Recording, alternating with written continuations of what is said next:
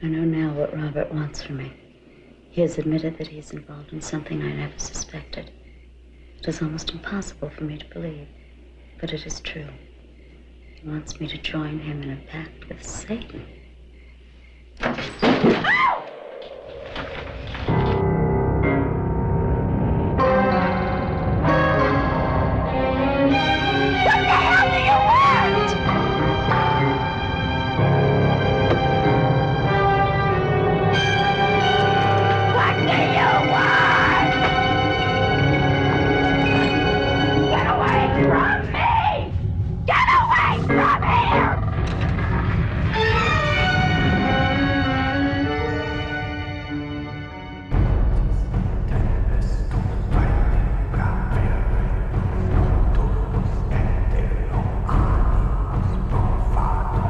Welcome to Hearse Society's 31 Days of Horror.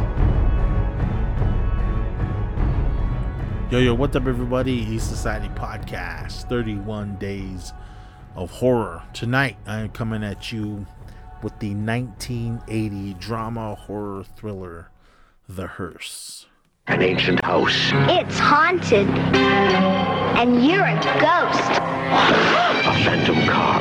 It's still roaming the old county road in search of victims. You're not going to get me, you're not! A terrifying confrontation with evil.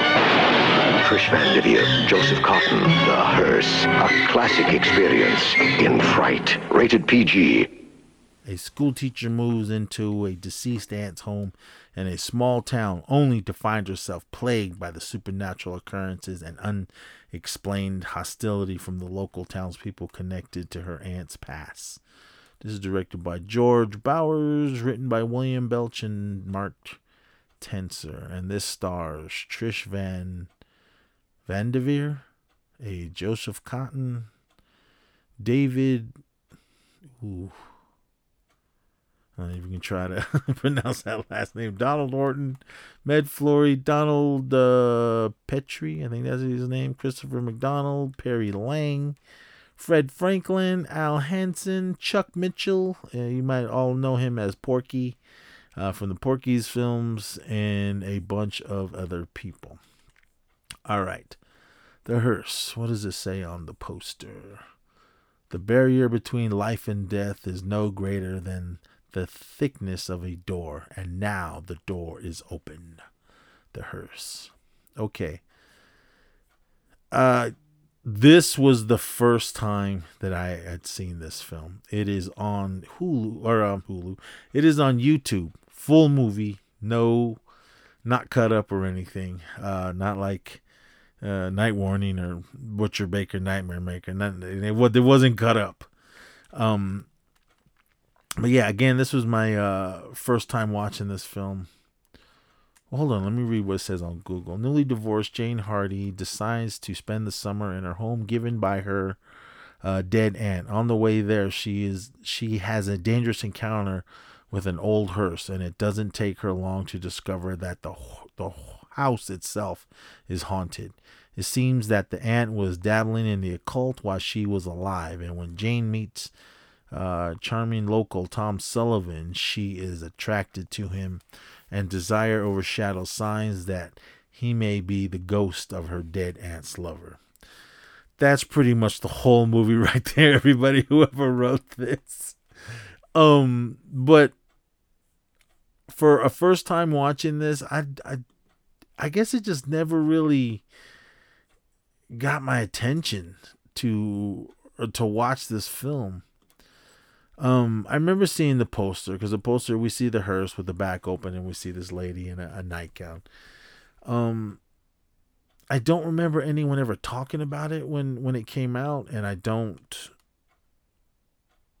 listened to a lot of horror podcasts, and I don't remember anyone ever listening or mentioning this film. But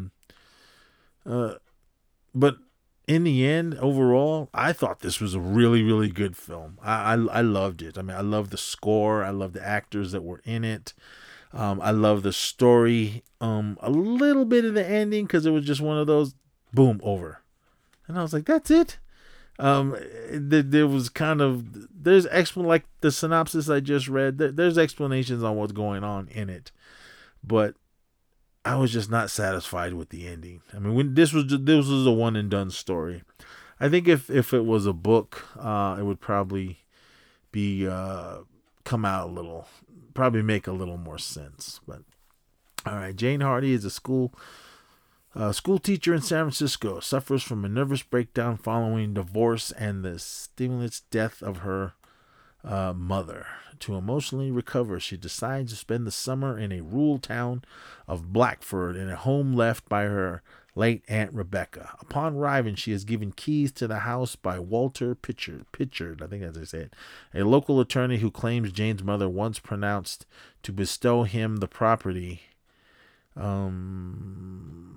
Shortly after moving in, Jane begins experiencing supernatural occurrences, including witnessing apparitions of her Aunt Rebecca and a ghostly black hearse driven by a mysterious man that pulls into the driveway before vanishing. Furthermore, she is unsettled by the locals' passive-aggressive reactions to her presence in the town, including from Pritchard,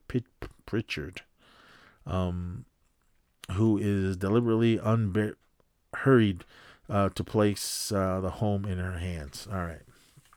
Or in her name. Okay, so yeah, Jane, we start off in San Francisco. Not really sure what part. I want to say it was right around Lombard Street. I think that's the area it looked like, but I couldn't really tell. But she gets out of town. She goes to the house that she inherits, and she doesn't know. I mean, she gets there and people are just like giving her the dirty looks and all this. And the guy, Walter Pritchard, the local attorney, he was saying that her Aunt Rebecca promised him the house. So he's kind of just being an asshole to her and everything. But she's driving down and she sees this old hearse kind of like doesn't bump her off the road, but it's driving all crazy. And at this point she doesn't know what's happening. So, but she does realize that people are being an asshole to her. So she kind of goes into town, trying to get some workers to help her fix up the house because it needs some repairs. So she kind of hires this one kid. I just remember him from 1941. Perry Lang, he plays Paul Gordon. She hires him to come help her, and he kind of takes he gets a little crush on her. She's a beautiful young woman. Jane Hardy, what was her name? Trish Van Devere. What else has she done? She doesn't look familiar. Oh, The Changeling, she was in that. I didn't have to rewatch that. I haven't seen that in forever. Looks like she's done a lot of TV. I guess The Changeling she did right before The Hearse. She did some TV and some other movies. Looks like she started her career. Geez, in 1951. All right. But so she's just trying to get her house in order. But then she slowly starts to see things. She's not really sure what. Because there's a scene when she's climbing on the outside on a ladder of her house and she's trying to fix some stuff. And we see a woman looking out the window at her. And she looks in and sees her and she gets freaked out. She's on a ladder. I don't know if it was like the second floor, third floor. I don't remember. She falls backwards because she's holding onto the ladder and the roofing that hangs over the side. Luckily, that ladder was tall enough to hit that and then bounce her back to the house, or she'd have fell straight back, and that would probably been the end of the movie. But so she starts seeing things like that, things around the house. She's not really sure what they are and why. So she starts doing some more investigations, and she does find out some stuff about her aunt. It says Jane hires. Okay, going back, Jane hires Paul, the son of a local hardware store owner, to help her repairs on the home. Jane finds a trunk in the attic full of aunt's personal mementos, including a diary in which she wrote of her life as a minister's wife. Late one night, Jane crashes her car on the way home and is given a ride by Tom Sullivan, a mysterious but kind man passing in a vintage black car. Tom pays for the tow and Jane and returns the following night with her car. Jane accepts an invitation to go boating in a nearby lake. So yeah, that's how she meets Tom, and he's just a nice guy. I've only seen him in Star Trek The Motion Picture. That's the only thing else I've seen him in. It says later that night, Jane uncovers more details from her Aunt Rebecca's diary to reveal Rebecca has indicated that by her boyfriend Robert, who is a devil worshiper, and convinced her to join him in a pact with Satan. Shortly after, Jane has a vivid nightmare in which she is taken away by the hearse as her aunt watches from the house, and Jane observes her own funeral. Jane's mental stability is further challenged by other odd goings-on in the house, including the sounds that she believes are people breaking in at night. She later sees a woman from one of her nightmares at a local church, but fears are arrested by the Reverend Winston. All right. Again, she's starting to see things in the house she doesn't really know. She met this nice man, Tom. But when she finds her aunt's diary or journal, she's reading it all and finds out that she was into occult stuff. Basically, stuff to make you live forever. I remember that's what they were saying. Once the house was finally probated by Jane, Pritchard confirms to Jane that her Aunt Rebecca worships Satan, and upon her death, the hearse carrying her body crashed on a nearby road, and the driver of the hearse, along with Rebecca's body and her coffin, inexplicably disappeared. All right. This hearse that keeps popping up every now and then. There's this, the driver. He's tall guy, mustache, looks evil. I mean, all these apparitions she's seeing, they're not like scary looking mutilated ghosts or anything. They just look like normal people. Because when her aunt keeps popping up, we just see this lady's older lady. Well, she's not old, she's young, but we know it's her, or we kind of put two and together that it's her.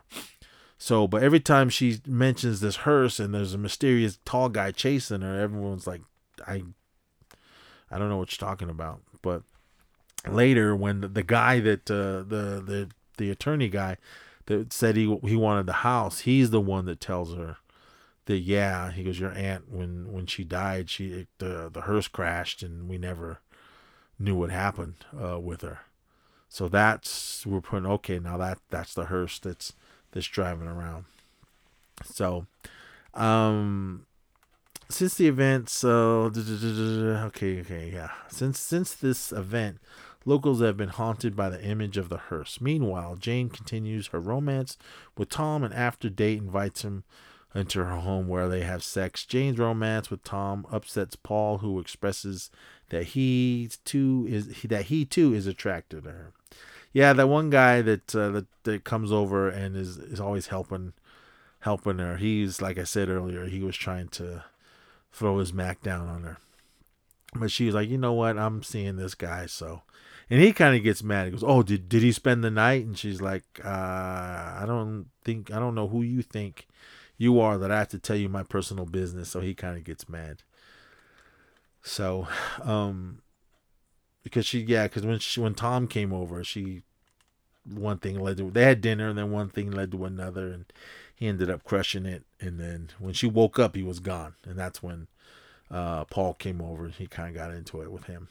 One night after Tom fails to arrive for a date, because after that first date, he goes, I want to see you again. She goes, all right, well, come over tomorrow. So he goes, all right, well, I'll see you then. One night after Tom fails to arrive on the date, drunken Pritchard begins vandalizing the home, causing Jane to flee in terror. Yeah, Jane was sitting in her house waiting for Tom to show up, and then all of a sudden windows started breaking, and we don't know why. So she's just she ends up running out of the house, getting in the car, and taking off. When we go outside, we see that it's the attorney guy. He's got like a crowbar, and he's drunk, and he's just breaking the windows. And then he goes into the house, and then something something gets him. So he's like, oh man. So she just hauls ass out of there. Paul arrives shortly after to leave flowers for Jane, only to be attacked by an unseen assailant. Yeah, this one was kind of weak. After that other guy got killed, Paul showed up with like a flower. He set it on her porch, but then he was like calling her, so because her front door was open, but the screen door, the main door is open, but the screen door shut. So he ends up going in, and he's looking around. But then he just turns around and with a shocked look on his face, and there's a freeze frame, and then that's the last we see of Paul. So I was like, oh, okay, well maybe we'll see what happened to him later. No, we didn't see anything. Meanwhile, Jane arrives at Tom's house, but finds an inexplicably abandoned and dilapidated. Yeah, she finds a framed antique photo of a young Rebecca and with Tom. All right, yeah. So because when she took off, she just got in her car and just got the hell out of there. She was looking for Tom, so maybe she was driving out because she was like, come on, Tom, where are you? Maybe she was driving towards his house, and then because she knew his last name, so she kind of figured it out. She found this the house, but it looks all run down and old. She goes into the house, she doesn't know it's empty, and she doesn't know what the hell's going on, and that's when she finds a picture of Tom and her aunt, and she's like, what the hell? So, and then she goes out into the backyard and she finds there's a grave out there and it says Robert Thomas Sullivan. It says, terrified, Jane returns home to pack her belongings. Intending to leave, in the bathroom, she finds Pritchard's corpse hanging in the shower along with Paul's body. All right. Yeah, so after she sees the grave and everything, and she's like, nah, she gets the hell out of there. Races home, and then I don't know why she went home to start packing. I would have just took off and left everything in that house, but that's me. So when she's in there, she starts to hear things. So she goes into the bathroom and the shower's on, and she kind of opens up the curtain and we see Pritchard hanging there from the shower head. And then she's like, ah, and then she turns around and she sees Paul's body laying there. So she starts screaming. And then all of a sudden, when she's trying to leave, Tom comes walking in and he's like trying to tell her, hey, it's okay. And it says, Jane is confronted by Tom, who professes his love for her and explains that Rebecca was too weak and did not fulfill her pact with Satan. Promising Jane eternal life, Tom begins to cast a spell on her, but is interrupted by Reverend Winston. Yeah, Reverend Winston, he kind of knew something was going on. So he ends up going to her house, but when he gets there, the wind picks up and he's out there saying Bible verses and get behind me, Satan, and all this. But Tom is inside, kind of just, he was chasing Jane through the house.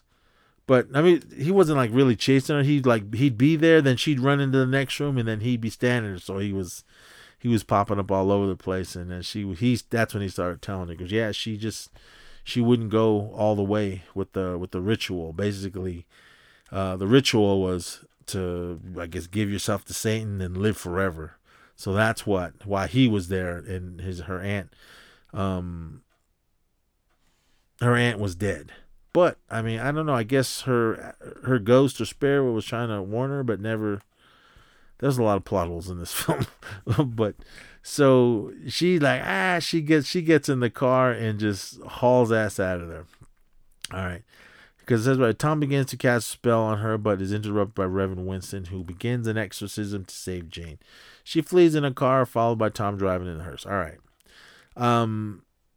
so she takes off down the road in her car, and then Tom goes out and gets in the hearse and goes chasing after her. They're mobbing down the road. They're kind of bumping into each other, and then she kind of just gets the best of him, and he goes and crashes off the road a little bit, and then she just comes full speed behind him and just pushes him off the cliff, and the hearse goes down this ravine and blows up. And that's the end of Tom. It says the chase ends with a collision with a cause that causes the hearse to topple off a cliff and explode. Back at home, an apparition of Rebecca appears in the window as the house goes dark. All right, this is what I said about the ending.